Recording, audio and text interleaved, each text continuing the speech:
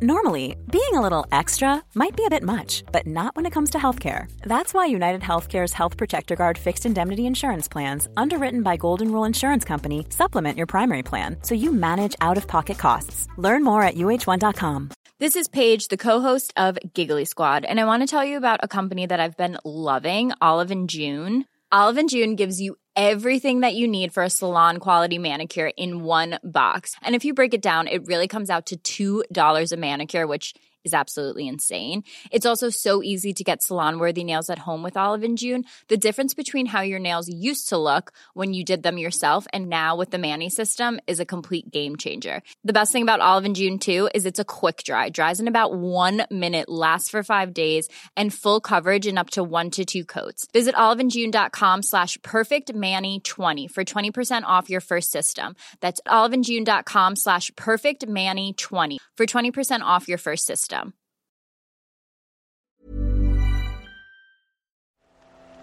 The Telegraph. Podcasts.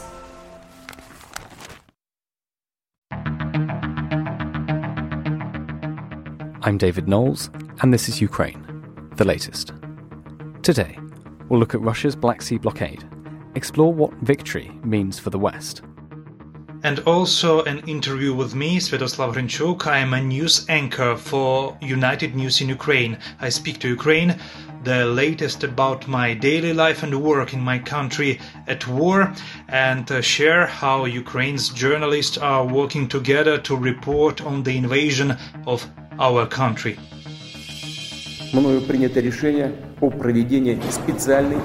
This hideous and barbaric venture of Vladimir Putin must end in failure. Nobody's going to break us.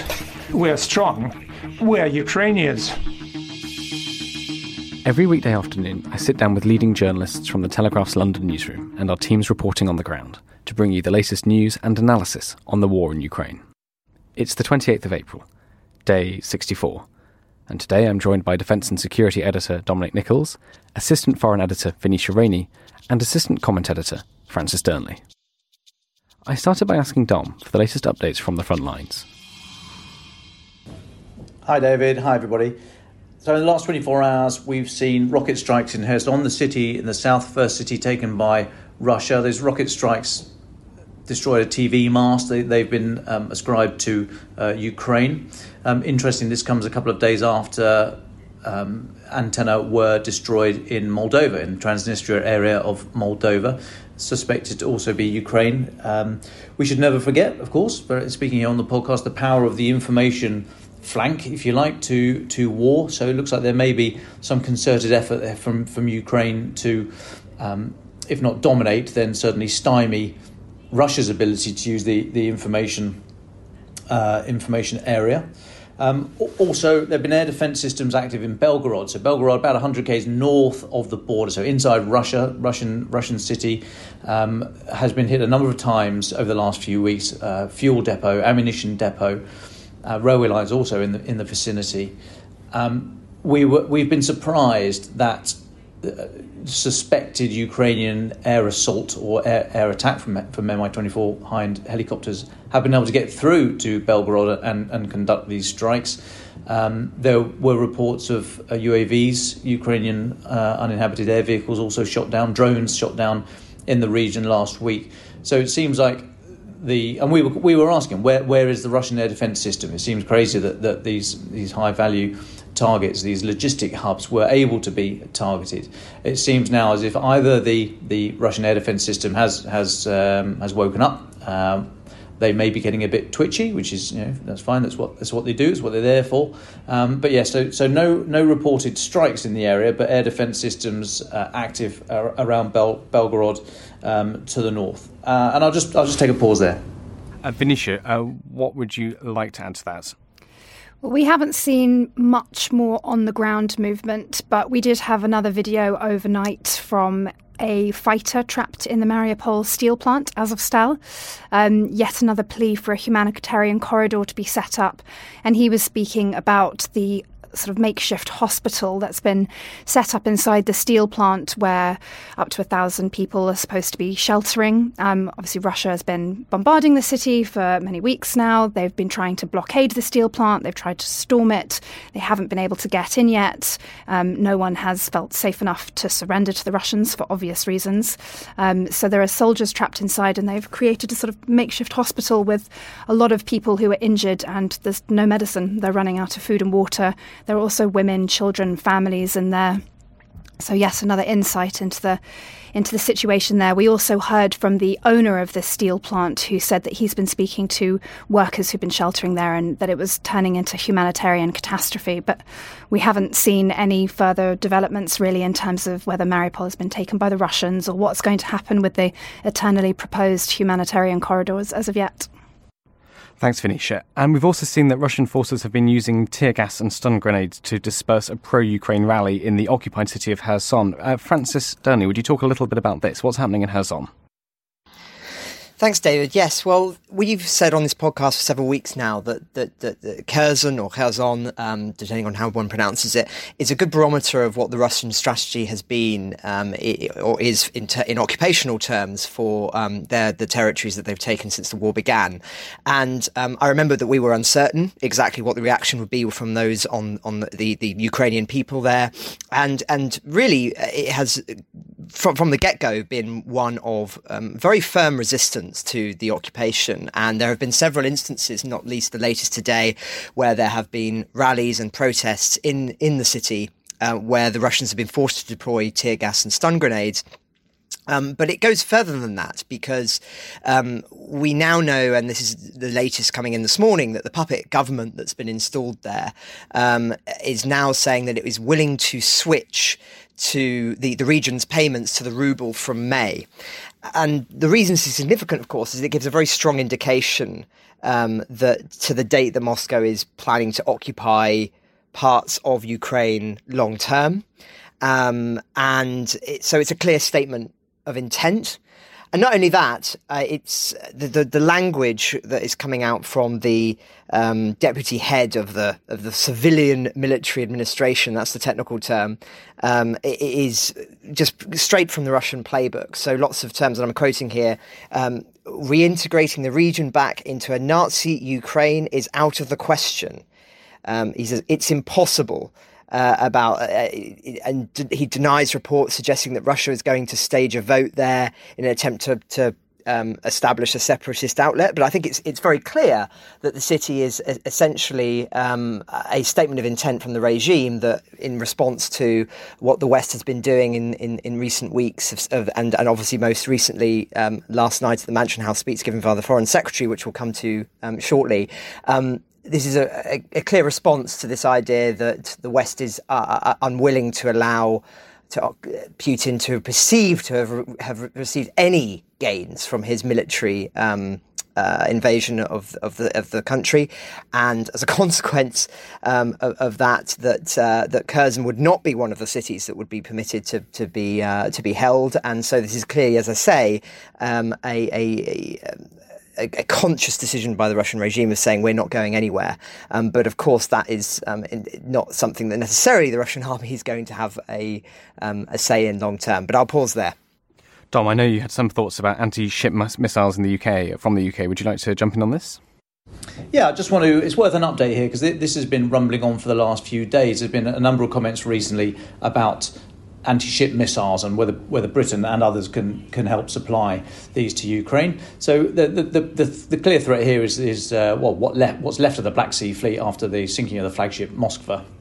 The Black Sea Fleet at the moment is doing a number of things. It is effectively forming a blockade, so that the economic might of Ukraine is being strangled. So trying to get that the maritime trade out of Ukraine down to ports elsewhere around the Black Sea and the wider world is stymied. It's also threatening Odessa and the south coast. There's a threat of an amphibious assault there, as it has been for a number of weeks.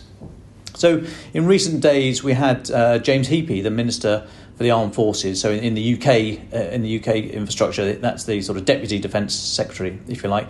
He was saying that we'd be looking to supply Brimstone missiles, which could be used in an anti-ship role.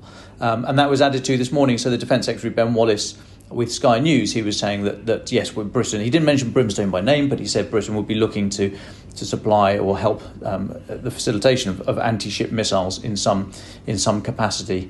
I mean, Brimstone has been in service since 2005 with the Royal Air Force. It in British military use it as air-to-ground munition. It was updated in 2008, so it's basically got two ways of targeting things.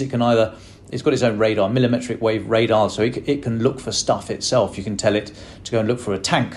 I want you to ignore all the artillery vehicles, all the wheeled vehicles, any civilian vehicles. I want you just to go and look for tanks, and it can do that. Secondly, it can home in on a laser beam. So someone from the ground, a soldier, or someone from a vehicle, or maybe from the air as well, or from a ship, could fire a laser beam at a target, and the returned laser energy will be used to home the dual mode Brimstone in on that target. So there's two ways of doing it that's in service with the British Royal Air Force. There is also a maritime version called Sea Spear. Trials have been done in the last few years.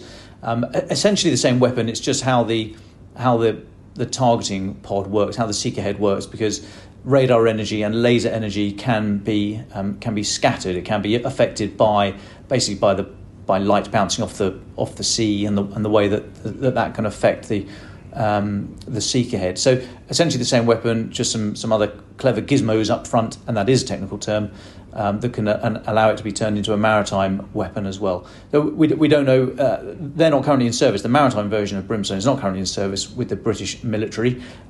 So we're not sure if this is the weapon, as James Heapy suggests, if this is the weapon to be sent, whether it would be utilised from the land role.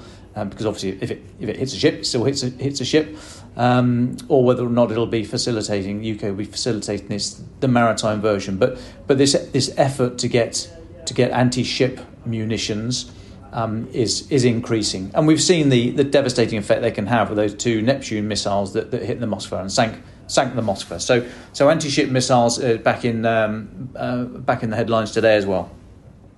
Just to jump in on that, sort of linking up those thoughts about Kherson and the anti-ship missiles and the Black Sea Fleet, the sort of question that we're asking, what does the West think victory looks like? Well, it will be about pushing Russia back from the gains that it's made, particularly in the south, where those gains are the clearest at the moment. Obviously, we've seen them withdraw from around Kiev. The Donbass is very much still where live fighting is going on, and it's a sort of fluid front line. But they have managed to take quite large swathes of the south and have said fairly explicitly that they'd like to keep that, and that they'd even like to expand it, to potentially join up with Moldova, which is why Transnistria has been in the news so much recently, that separatist region in the neighbouring country.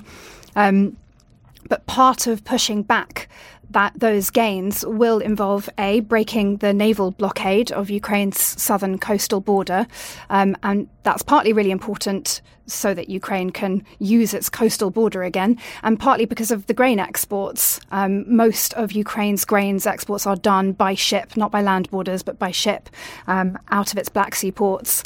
And for that to be restarted, the Russian naval blockade will have to be cleared somehow, and that's where the sort of anti-ship missiles come in, although Dom and I were talking earlier today about how Russia can just move its ships slightly further out into the Black Sea, so it would still be an issue. And Kherson, of course, occupied one of the first cities to fall to Russia in the south. It's not clear how Russia would be able to be pushed out of this city, or others like it. There have been lots of talks about Russia wanting to hold a sham referendum there. We heard about it trying to bring in the ruble. May 9th is the upcoming victory day for Russia, and what we're increasingly expecting is several quite large sort of demonstrations of Russia claiming these parts of the south as its own, and it will be really up for contest as to where and how much Russia is able to be pushed out of these southern areas in terms of finding some kind of ending to this war. It will be a very tricky task to do militarily or to negotiate diplomatically. Thanks, Venetia. Can I just ask quickly, just on this naval blockade, as you mentioned, this is affecting Ukrainian exports, primarily of grain and other foodstuffs. Who are they exporting to? Who else stands to lose from this? So the exports are done to lots of countries, but mainly to sort of Middle East and North Africa. It's wheat. It's also sunflower seeds. We've obviously seen sunflower oil affected here in the UK, and there's been some rationing of that because sunflower is one of the sort of core materials for that oil, and all those exports have to be piled onto massive ships, which are then sort of taken to distribution hubs. There have been some exports done by land on railway tracks, but they're small amounts and it's quite bulky to sort of move around. And part of the problem is the naval blockade, but the other part of the problem is that the sea has been mined, so it makes it very difficult for these ships to move around. And we've heard about international ships getting stuck in Odessa with international crews not knowing, where they can go or how they can get out of the country. So it's an ongoing problem that both people who are waiting for these grain exports in Middle Eastern and African countries are facing, and also Ukrainian farmers who, some of them are struggling to plant harvest this year, but some of them also have surpluses, sort of stores of grains that can't go anywhere and will rot and be spoiled if they can't be exported soon. Dom, I know you want to come in on this, don't you? Well, I think it's just worth setting the context, really, just so everyone knows the kind of numbers that we're talking about. So a UK Defence Intelligence assessment this morning said that there are 20 Russian naval vessels in the Black Sea, including submarines. The Bosphorus Strait has been closed by Turkey. There's a piece of law called the Montreux Convention. I think it's convention, maybe declaration, but it basically controls access to the Black Sea in time of hostilities, and it's administered by Turkey. So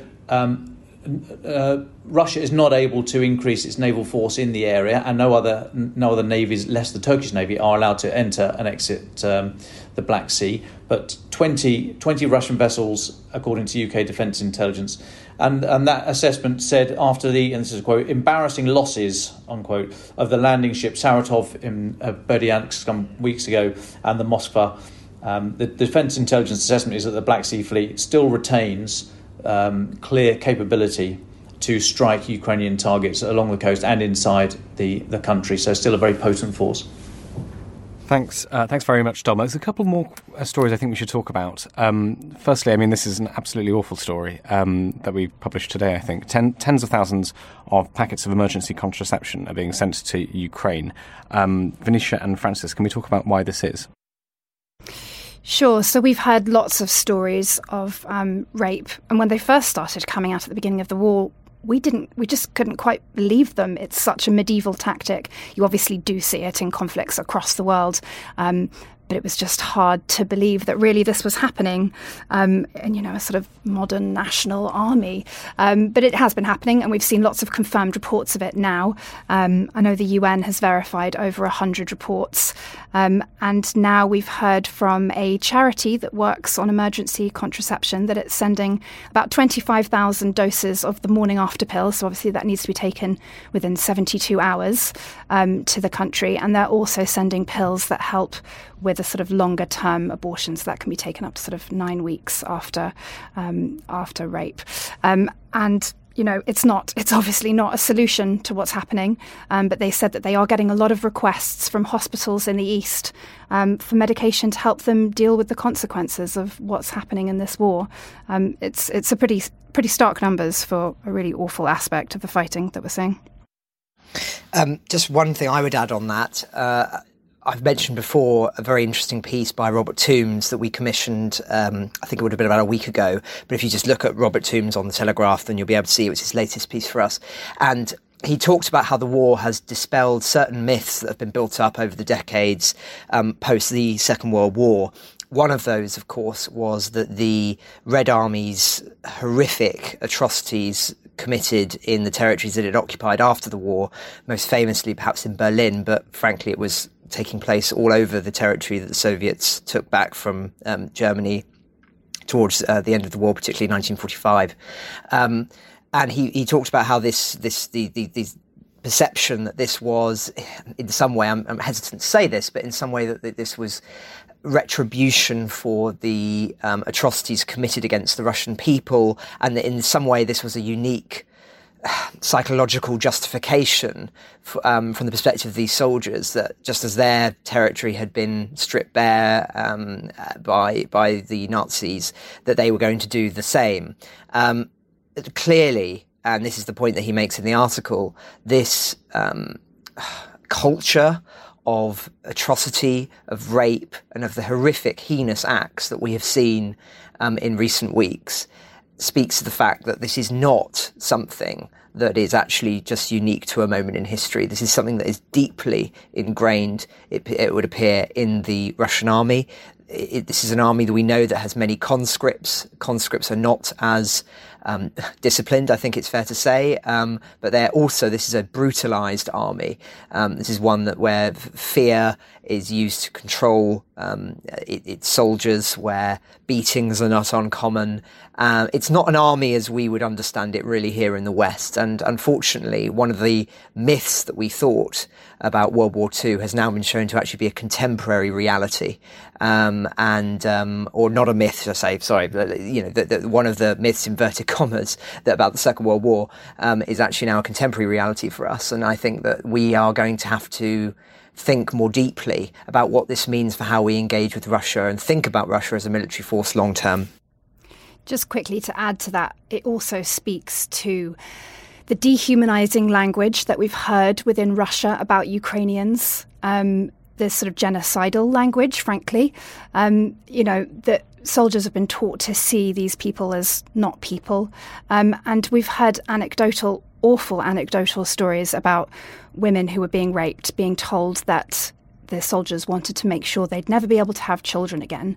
And that is genocidal intent. That is trying to, stop Ukrainian women and men from being able to reproduce, trying to sort of wipe out their nationality.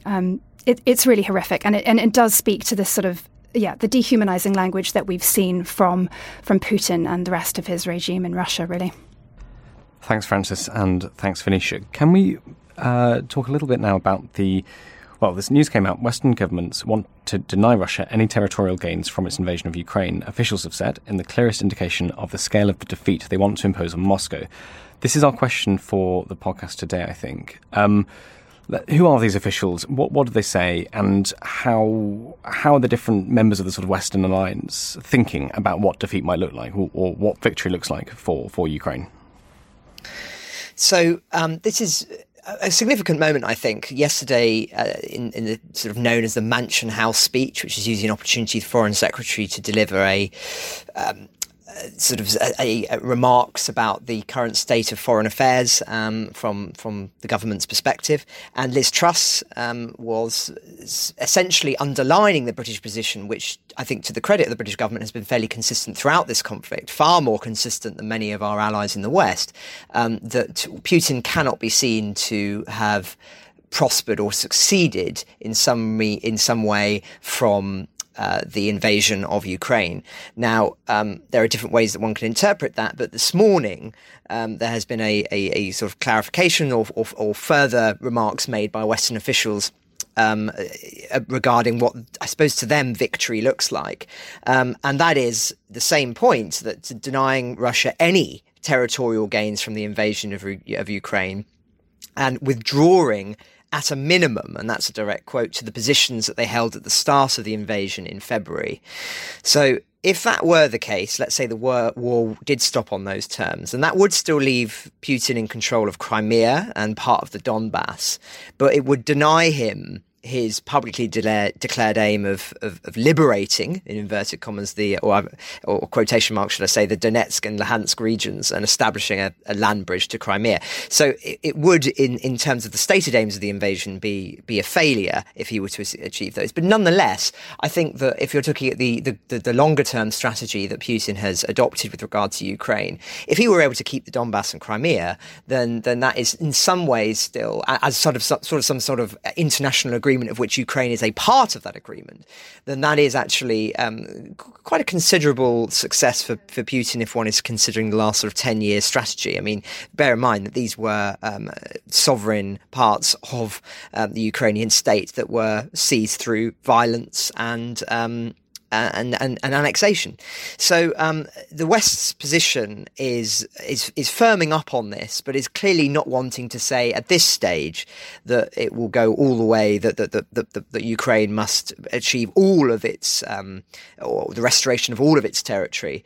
But of course, this is ultimately, I think this has to be down to the Ukrainians themselves and Volodymyr Zelensky. We've spoken in previous podcasts about Zelensky's sort of moving goalposts, I think it's fair to say, on what peace looks like. Initially in the conflict, there were some overtures made, it would appear, to the Russian negotiators that they might be willing to concede certain principles around membership of joining of NATO, and possibly even some territorial questions. But as the war has gone on and as the Ukrainians have achieved more and more military successes, it would appear that just as in the West, Zelensky's own opinion has hardened. And he actually said in a recent interview last week that he would not be willing to ever concede Crimea as being part of Russia or Russian-controlled territory. So again, as I've said many times on this podcast, I know I sound like a broken record, this is at the moment a war that is sort of black and white. Both sides feel that they need to have achieved a tangible success, and that definition of success is in direct contradiction with both sides at present. And until that changes, until there is a profound military collapse, either of the Russian army or the Ukrainian army, then, or God forbid, a nuclear escalation, then things are not going to change on that, I don't believe, in the short term. And so, unfortunately, we just have to watch and see how events develop over the coming days, weeks, and possibly months. Dom Nichols, do you have anything to add to that? Yeah, so Francis there is talking about framing the sides as Ukraine and Russia. But I mean, there is very real risk here, as we've mentioned before, that Putin might try to use his May the 9th, the Victory Day speech, to widen the war. And there's a very interesting thread from Mike Mazar, who's a senior political scientist at RAND, and I've got to hat tip Shashank Joshi, my friend and colleague at the Economist, for highlighting this. But so Mike Mazar has made the point. So if Putin expands the war, if he uses the word war and says this is now no longer a special military operation, it's much bigger than that for the reasons we discussed yesterday, and said it is now a war, and therefore he's able to mobilise nationally and turn the economy to the war. What happens if he also expands that and says to the Russian people, you are now in a war with NATO? So it takes it bigger than Ukraine, says you're in a war with NATO. So NATO and the West do not want to be dragged any further into this than they are currently, but it might not be in their gift. And if, for example, there are covert operations against NATO training areas, or these convoys, or some of the training going on in Salisbury Plain, for example, training Ukrainians in the vehicles and missiles that are being donated. What does the West, what does the US and NATO do then? And Mike Mazar, I'll just read this quote. Mike Mazar says, quote, "The US judgment so far has been that it doesn't possess vital interests sufficient for direct involvement in war. A seemingly out-of-control, hyper-nationalist Russian going for broke would cause many to question that assumption," unquote. So this discussion about the sides and how big this thing is might not be in our gift. And this is a very dangerous time leading up to May the 9th and what happens thereafter. So Francis is absolutely correct in what he's saying, but it may no longer be in our gift to say how much involvement we wish to have or otherwise. It could be coming to us. So I just have one other comment on this sort of, I suppose, contest between the different views of what victory looks like from both the Ukrainian and Russian perspective. We were talking about Kherson earlier on, and the sort of the remarks being made there from the puppet government about this being part of Russian territory, etc. Of course, there are risks inherent in this. that if the Russian state on May the 9th or in the coming days really says that their intent is that these territories remain, they start trading with the ruble and essentially become formally part of Russia's territory, then if, as the war is currently going, the war continues to decline from the perspective of the Russians, and they are forced to concede these territories, if Kherson falls to the Ukrainians or in the long term, then that is a huge reputational issue for the Russian government and for Vladimir Putin in particular. Because how on earth can you sell to your people and to your generals, etc., that this has been a success if you lose territories that you're claiming have been liberated from Nazis and will remain and be trading in the ruble? So there are risks here for the Russians, and I imagine that it is one that the Ukrainians and the West will be very sensitive to, and they will adapt their strategies accordingly. Thanks, Francis. Another story I think we should talk about, because it's quite extraordinary, is it was in today's Telegraph about a Gazprom chief who's gone to Ukraine and has taken up arms against Russia. Venetia, can you tell us about this? What's the story here? Yes, his name is Igor Volobyev, and he is, as you said, a former Gazprom executive. He was the vice president there, and he actually fled Russia about a week after the war, saying that he basically just couldn't stand it anymore. His quote is extraordinary. "I couldn't stay with those people, shake their hands, watch the war on my phone as if this were a horrible film and pretend I didn't care." He's now actually joined the Ukrainian Territorial Defense Forces, which is, it's just absolutely amazing. And we've obviously heard quite a few stories about Russians, disagreeing with the war and people who are long-time parts of the establishment speaking out against Putin and the rest of the government. But this is a pretty senior defection. And he also sort of speaks about the sort of unexpected death of another Gazprom executive who reportedly killed his wife and child before committing suicide himself, and saying that he found it all very suspicious. He's now living in Ukraine and fighting alongside the Ukrainians against the Russians. Gosh. And Francis, I know you want to talk about this. There's been quite an important vote in the Bundestag today. What happened? Yes, well, Germany has, of course, been one of the central features of this podcast ever since it began, because they have been essentially trying to, I think, manoeuvre a middle path between both sides on this, whilst vocally they've obviously been highly, highly critical of Putin and have been providing considerable support in terms of money and various other things. I think few can deny that initially, when this conflict began, their support was fairly insubstantial compared to the support offered by Britain and other nations in Europe. But there has been, as we've spoken about before, a profound shift now where Germany has, and the Chancellor there, Olaf Scholz, has been forced to concede that they will be now sending heavy weapons to Ukraine. And we've now had the Bundestag vote. And it's just interesting because, as I say, this is meant to be a very divided Germany on this point, or at least a divided elite. But just to speak to the profound way in which the ground has now shifted, 586 MPs voted yes in favour of providing military heavy weapons support, and only 100 MPs voted no.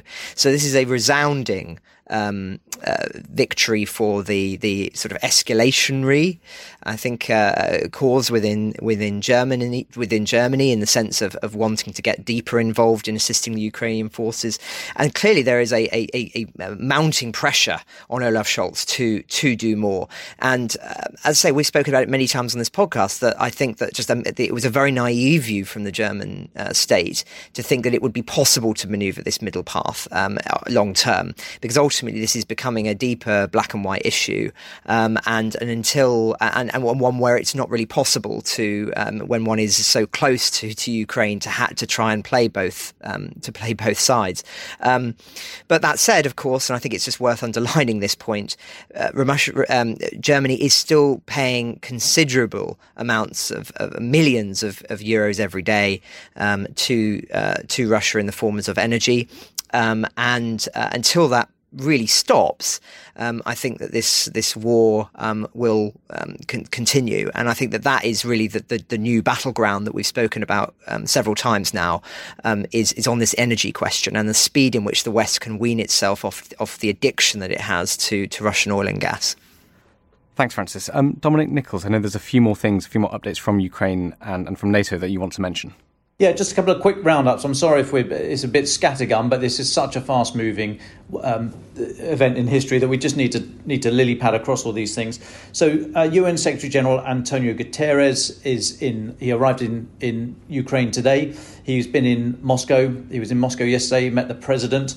There was some criticism that he went first to Moscow and secondly to Ukraine. Criticism from President Zelensky. I'm willing to give him a pass on that, as long as what he does in Ukraine is worthy of his office. So let's have a look what he's done today. He's arrived in Kyiv and he's gone to Bucha, the scene of just northwest of the capital, Kyiv, the scene of those horrendous the atrocities committed by Russian forces. So Antonio Guterres has said that the war is quote an absurdity, a good start, and then he goes on to say. This is a quote, "I fully support the ICC," that's the International Criminal Court, the investigation into these alleged humanitarian abuses. "I fully support the ICC, and I appeal to the Russian Federation to accept and to cooperate with the ICC. But when we talk about war crimes, we cannot forget that the worst of crimes is war itself." Well, I mean, I'm not particularly blown away by that, is the point. Yeah. I don't think that... Hopefully these are just opening comments. Not especially strong in the condemnation from the UN Secretary General, I would venture. So let's see later on today, as more news comes out of his visit to Ukraine and those scenes of those atrocities. Let's see if the language hardens up there at all. But appealing to Russia to accept and cooperate with the ICC is, it's just laughable, I think. Secondly, worth noting, NATO Secretary General Jens Stoltenberg has been speaking today as well. He said that NATO's support for Ukraine will last for years. He said there's an absolute possibility that this war could drag on for years. He's also talking about trying to transition Ukraine away from from sort of equipment and doctrine and methodologies of the old Warsaw Pact / Soviet Union years, and to move them on to more sort of Western equipment and Western doctrine. I think it's a long way away from then saying, and they'll be ready for NATO membership, but just the having the equipment so that they can operate with the same natures of equipment. I'm struggling not to use the word interoperability. It's a clunky term, but if Ukraine is able to use Western equipment, then it makes it easier to support them and to supply the natures of ammunition and the spare parts and what have you. So there's a move from NATO. Jens Stoltenberg giving a clear signal that he's not intending to go anywhere soon, and he personally has been extended in post by a year, so his leadership is going to last throughout the next few months of this thing. He's saying that NATO is going to give full support to Ukraine and try and move them onto a more Western sort of equipped model. And just finally, worth noting how diplomacy works. Many levers, many things to look at. So I would just urge you to have a look at the Twitter site Navy Lookout. It's a British-run site. I think former Royal Navy people running that site. There's some images on there of Faslane. So Faslane is Britain's nuclear submarine base in Scotland, just outside Glasgow. And at the moment, you've got three... Well, I mean, it is the home of the British nuclear submarine fleet. That's as in the nuclear armed as well as nuclear powered fleet. So you've got British submarines there. You've also got a US Virginia class sub and a French Rubis class boat there as well. Quite interesting. And secondly, from April the 19th, so a few days ago, HMS Audacious, which is a British hunter-killer, nuclear-powered, not nuclear-armed, but nuclear-powered hunter-killer submarine, was seen at the Gibraltar Naval Base loading TLAMs. So TLAMs are Tomahawk land attack missiles. These are cruise missiles, 1,000-mile range, very capable weapons, been used extensively in recent conflicts. So there, HMS Audacious was in Gibraltar alongside the USS Georgia, an American Ohio-class boat. So, interesting as Putin's talking about nuclear stuff and he likes to rattle that cage. Just an interesting response there, I think, from the West. Just not saying anything, no announcements, relying on the good people in social media and open source intelligence to highlight these things, but just saying we also can just dust off the old ledgers and make sure everyone knows what they're doing and what have you. So something to have a look at there. Navy Lookout was the site I recommend. If I could just pick up on one thing that Don was talking about there in relation to the UN. It's been, I think, in the background of this entire conflict, this idea that we may be entering a sort of new Cold War with different blocs forming between sort of democratic states and those that are autocratic.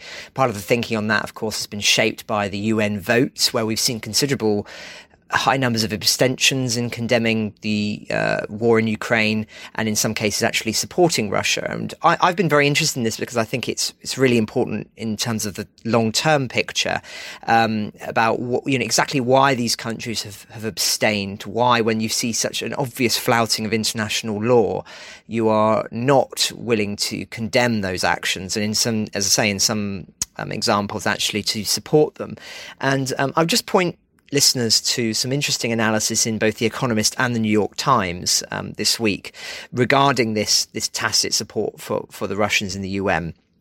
I don't want to go into too much detail because it almost warrants, an entire segment. But essentially, what they're saying is that this is about interests in many of these cases and not values or ideology. So in the instance of many of the African states and some of the Asian states that have voted the way they have, obviously India and Pakistan most significantly in terms of the latter, that this is actually, it's not as if they are committed to autocratic values as such, and this is somehow a redrawing of the map that we thought that we knew. Rather, it is about interest. It's about the money that they are supporting, they're receiving from China and Russia's in terms of trade. It's also about weapons exchange and of course energy.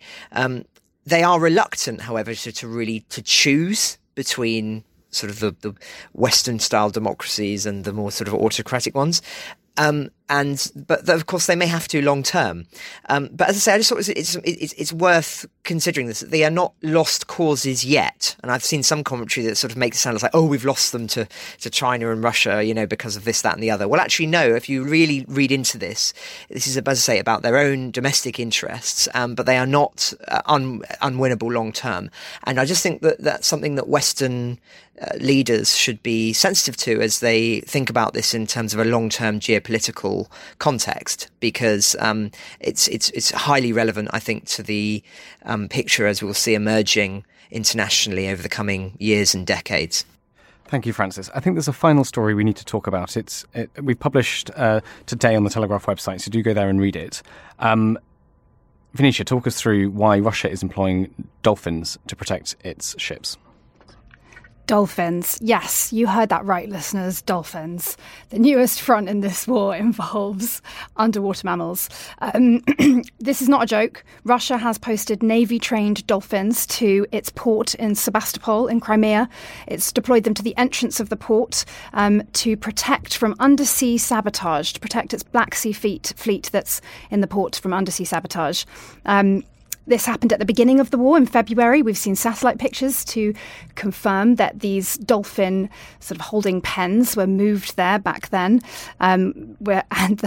This analysis comes from the US Naval Institute, so it is legit. Russia actually has form for using military-trained dolphins. They've got very good sonar, obviously, very good for detecting mines, divers, things like that. And it builds on a program that's actually been long-running since during the Cold War. Ukraine, back when it was a Soviet nation, had a program to use dolphins as part of its Navy defense systems. And that was sort of snowballed for a while, but Russia has restarted it since taking Crimea. And those dolphins are now back on patrol, so watch out. I'm sure Francis and Dom have some thoughts on this, but can I quickly just ask, so how does it work exactly? The dolphins detect mines or saboteurs or whatever using their sonar, and then they are trained to sort of flag that to their handlers. Is it something like that? Yeah, I don't know the exact details of how it works, but the way Russia talks about it, they make it sound like they have been able to add some kind of technology to the dolphins where what they sense can be relayed back to a Russian control center. I was reading a report about something similar having been done to a beluga whale that was also wearing some kind of harness and was spotted interfering with ships, was believed to be, being used by the Russians to spy on other ships in the waters.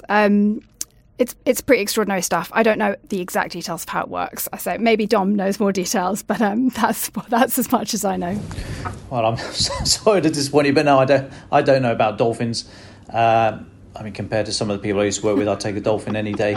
We'll look into this. This is a fascinating story. I'll try and look into the tech. The military use of animals goes back eons. And certainly, I remember when I was serving, we did used to have regular interaction with PETA, the People for the Ethical Treatment of Animals, who would say there was no place for animals in war, and they don't get a vote. And these are all correct. However, animals have amazing senses in many areas, far beyond what humans have. And this example is the dolphins is just one example. But we use dogs extensively in Afghanistan for sniffing out bombs and other chemicals and all the rest of it. They are. The use of animals is controversial. I don't mean to make light of it, and it is worth a deep dive in its own right. No pun intended, deep dive. But it is, if it's happening, then yeah, we owe the listeners an answer on that. So I'll have a look and see if we can work out quite what the dolphins are doing. Thanks, Dom. Oh, Francis, sorry. It reminded me of a story from during I believe it's the Cold War, where the Russians tried to train cats, or was it the British? I need to look this up, but anyway, I'd recommend people to look this up with a quick Google. Tried to train cats to spy on people, and essentially they did lots of experiments and things like that in trying to train cats, and anyone who's been a cat owner will know that the challenge inherent in that. And unfortunately, one of the said cats who was meant to be spying on people with this recording equipment got run over.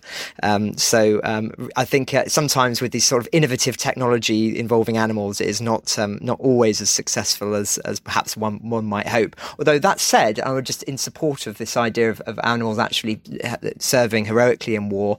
People will be familiar with, of course, the Dickens Medal being a military awards to those who fight in wars, very popular in Britain, and there's a wonderful Wikipedia page where you can read all about these marvellous animals and the heroics that they performed.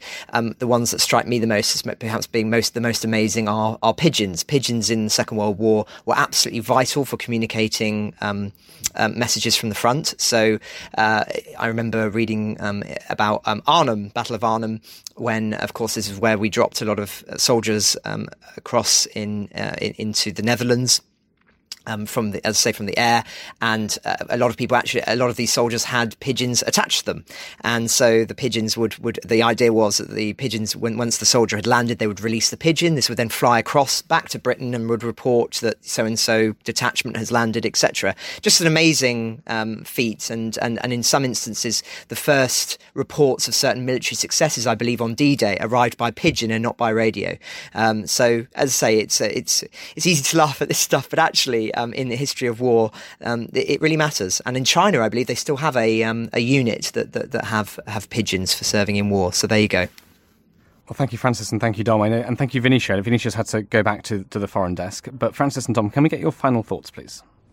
Final thought for me, back on the UN, beating that drum. I'd be very interested to see what Secretary General Antonio Guterres says after his visit to Ukraine.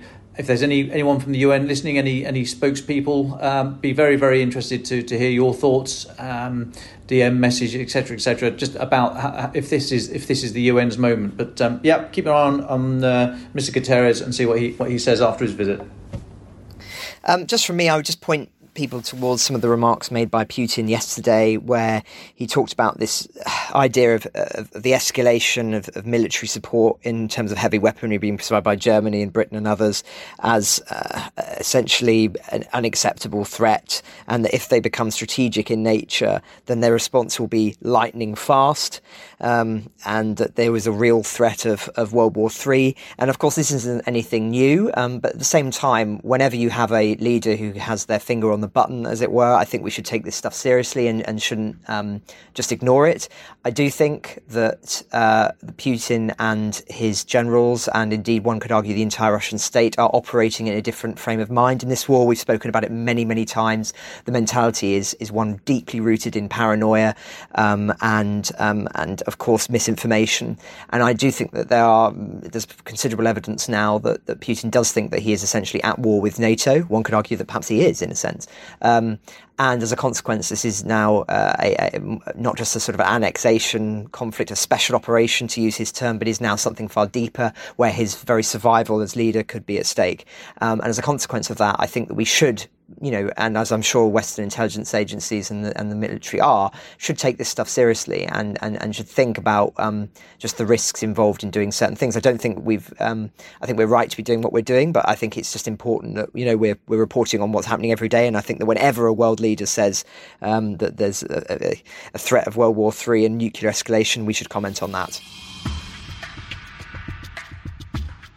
Yesterday, I spoke with Svyatoslav Hrenchuk. He's a journalist and a news anchor in Ukraine. He talked to me about his daily life and what doing journalism feels like on the ground, reporting on a war in his own country. I hope you enjoy this interview. Well, thank you very much, Svyatoslav, for your time. Can you tell us a little bit about your life before the war started? I was an anchorman on morning TV news. Normally, I just woke up every morning at about 4 a.m., worked till noon, and then I had time to be with my family. I don't know, we like to travel, to explore something new. My daughter is now 4 years old, so my life before the war I can describe like this, like a peaceful, interesting family life, just a normal life.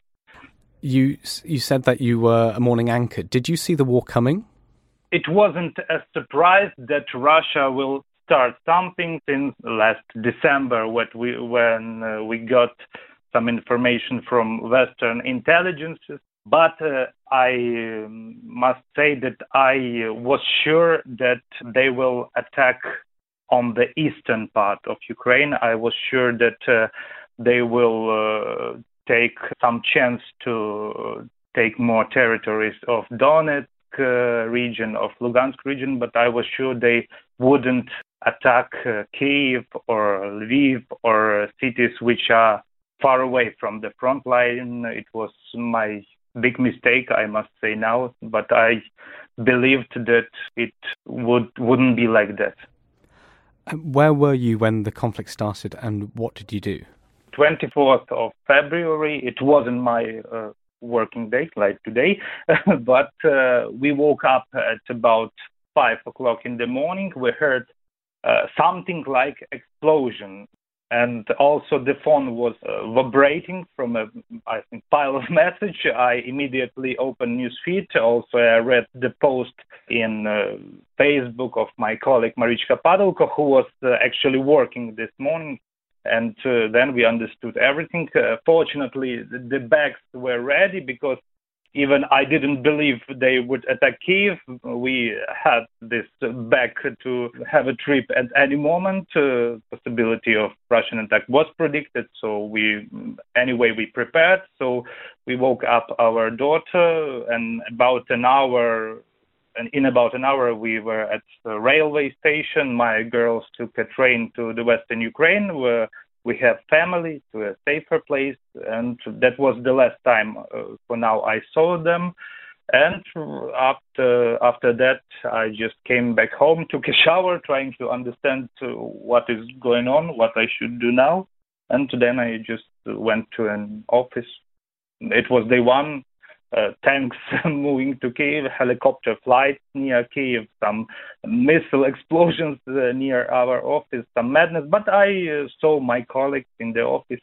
They came because they need to work. They know there's going to be a lot of work, and I was on my place, and it became, in some way, I became more calm after that. So what would you say has been the experience of Ukrainian journalists in the war? I mean, you mentioned the opening and going to your office and hearing the missile strikes and knowing that tanks are rolling over the borders. Has that changed much since you've started? What's the new routine for you? On day one, day two, first days, it was a shock for everybody. There was lack of understanding what should we do, what is going on, how this is not a nightmare, not some war movie, but, when you have a lot of work to do, you don't have time to rewind it in your head, to think about it more and more. In some way, when you have a lot of work, it's much more easily, personally, for me. Sure, there was a lot of stressful programs in the first days. There were a lot of air alerts when we had to take the break in our air and go to the shelter from the studio. There were some explosions near our studio when even the floor was shaking. We had this experience, but for me, I think more stressful. It's not my personal problems, but to get some breaking news that you are not ready to work with because you never had this situation before.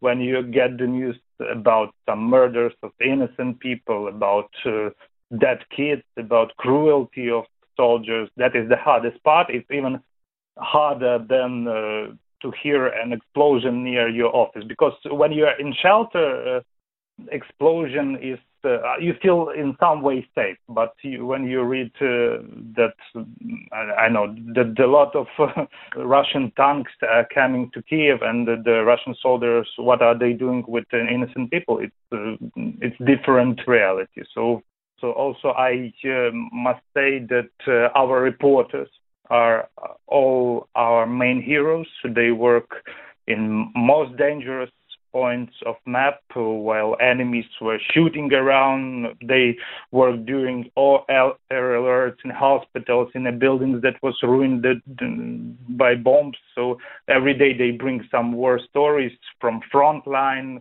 which I must say I'm shocked with their brave, with their journalist skills, and it's a very big honor for me to work with them. And for now, I don't know. For a few days ago, we had our studio first time outside since the start of full-scale war. We visited Bucha and made a live program from there. We talked with the people there, saw some ruined buildings and places where the bodies of hundreds of civilians were buried. And I can't describe all of the emotions that trip gave me. This is experience I would recommend to every person who is still not sure who is who and what is going on in the Ukrainian war. Just exploring this, you can understand Ukrainian people now. As a Ukrainian journalist, you've been reporting primarily for Ukrainians. Can I ask, is there anything you think that non-Ukrainians, and particularly the non-Ukrainian press and journalists, don't necessarily understand about the conflict or about Ukraine? Are there any sort of myths you'd want to correct for us? For me, very important for people to understand that all this war, all this situation is actually not about some current politics.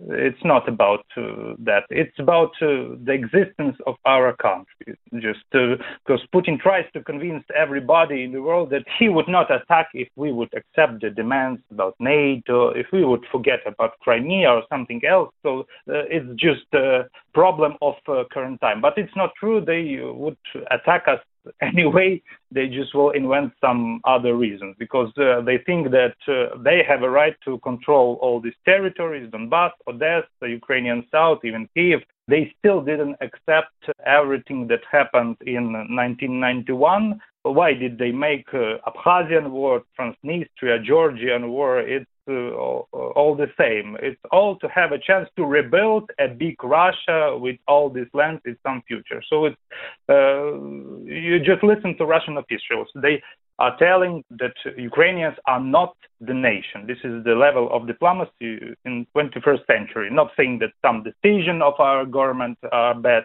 some reforms, some documents. No, they just say your nation does not exist. What is that? They are telling us that our territories are a gift of Russia. The solution of Soviet Union is a tragedy, and so on and so forth. So we know that they need us to be a Russian-controlled state like Belarus, or another option, just destroy Ukraine as the country. Nothing else they would not accept unless we will defeat them. So all negotiations Putin offers is just a strategic move. He needs our territories.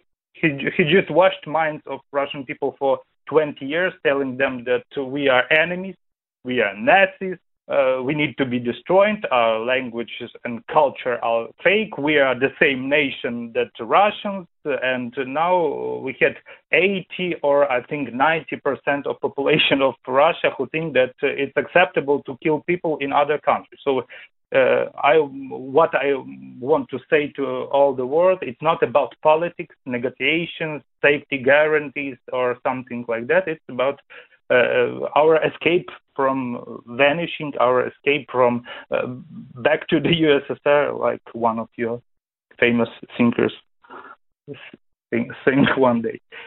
Since the conflict started, you've joined new TV station United News, which has been created to, as I understand it, created especially to cover this conflict. Can you tell us about United News? Who are you? What is the venture? Where did it come from? And what do you do?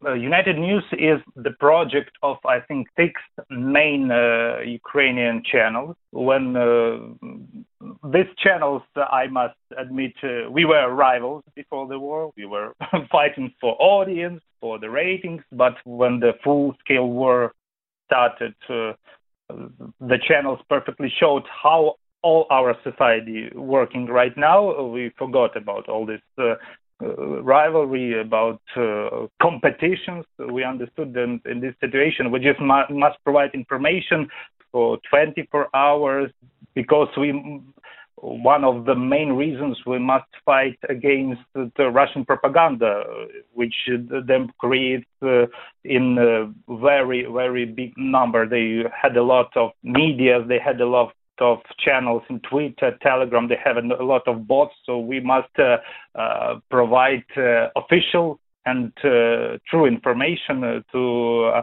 our people. Read this, not all this stuff. So everyone should also, all the channels understood that they have to change the program network, because when the bombs are exploding, the audience doesn't need any morning shows, movies, entertainment, all this stuff.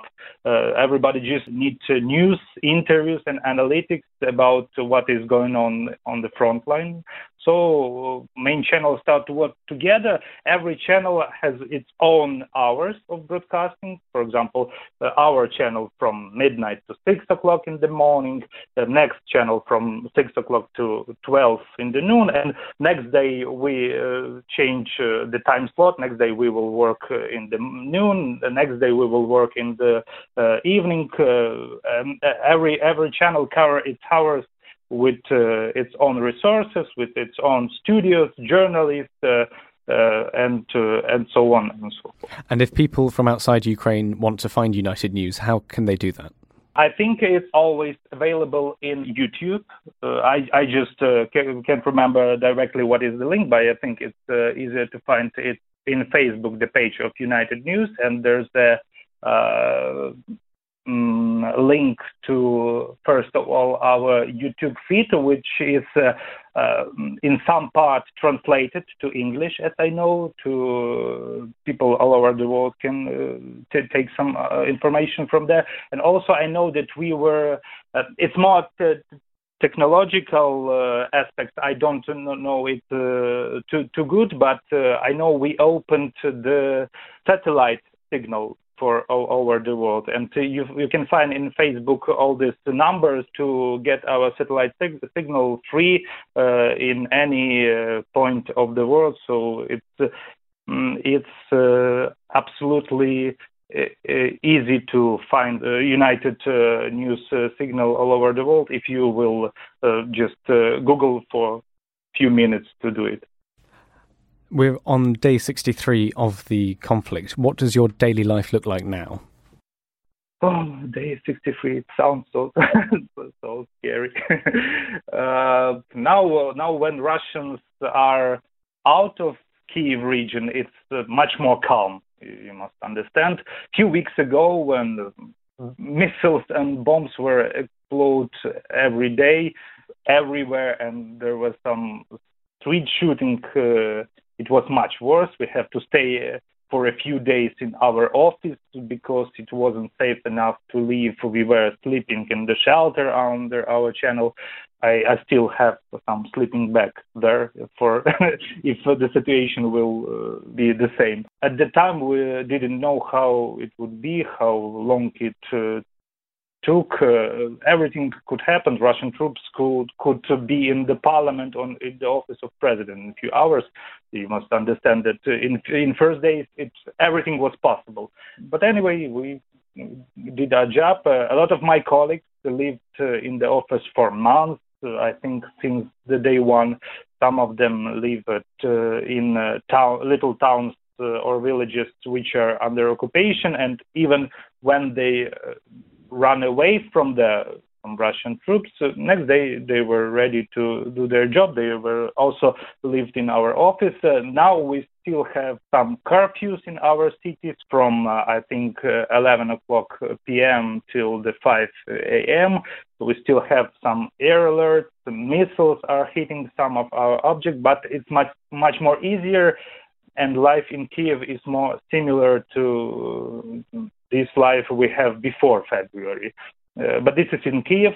You must understand that Kiev is now in better situation. In eastern cities like Kharkiv or Mykolaiv or especially Mariupol, the hell is right now. Their life is much worse. So my life is now it's more look like before the war, but anyway, I have much more work, and sometimes because of curfew, I must spend nights and mornings in our office, because when my air finishes at 11 o'clock, I can't go back home. I must stay at office and like that. Sviatoslav, is there anything we haven't spoken about that you want to say? I have to thank all the Western world for support, everyone who will hear this. We appreciate any help to our country, to our army, to our refugees. We will remember this for years and years. You know, Russians always said that we and Ukrainians are brother nations. You know, this war shows which nations are, if not brother, but very close friends to us, and we will remember it for years. And second thing, it's very important for world to keep Russia under the pressure, to show them that you just can't wake up one day and start to kill people in a neighboring European country in 21st century. So my asks are to world to keep pushing on them, not buying their goods, not having business with them, to show that they crossed the line, just crossed the line. Ukraine the Latest is an original podcast from The Telegraph. To stay on top of all of our Ukraine news, analysis and dispatches from the ground, subscribe to The Telegraph. You can get your first 30 days completely free at telegraph.co.uk/audio. Or sign up to Dispatches, our Ukraine newsletter, which brings stories from our award-winning foreign correspondents straight to your inbox. Ukraine the Latest is produced by Louisa Wells and Giles Gear, and today on Twitter, Alice Hearing.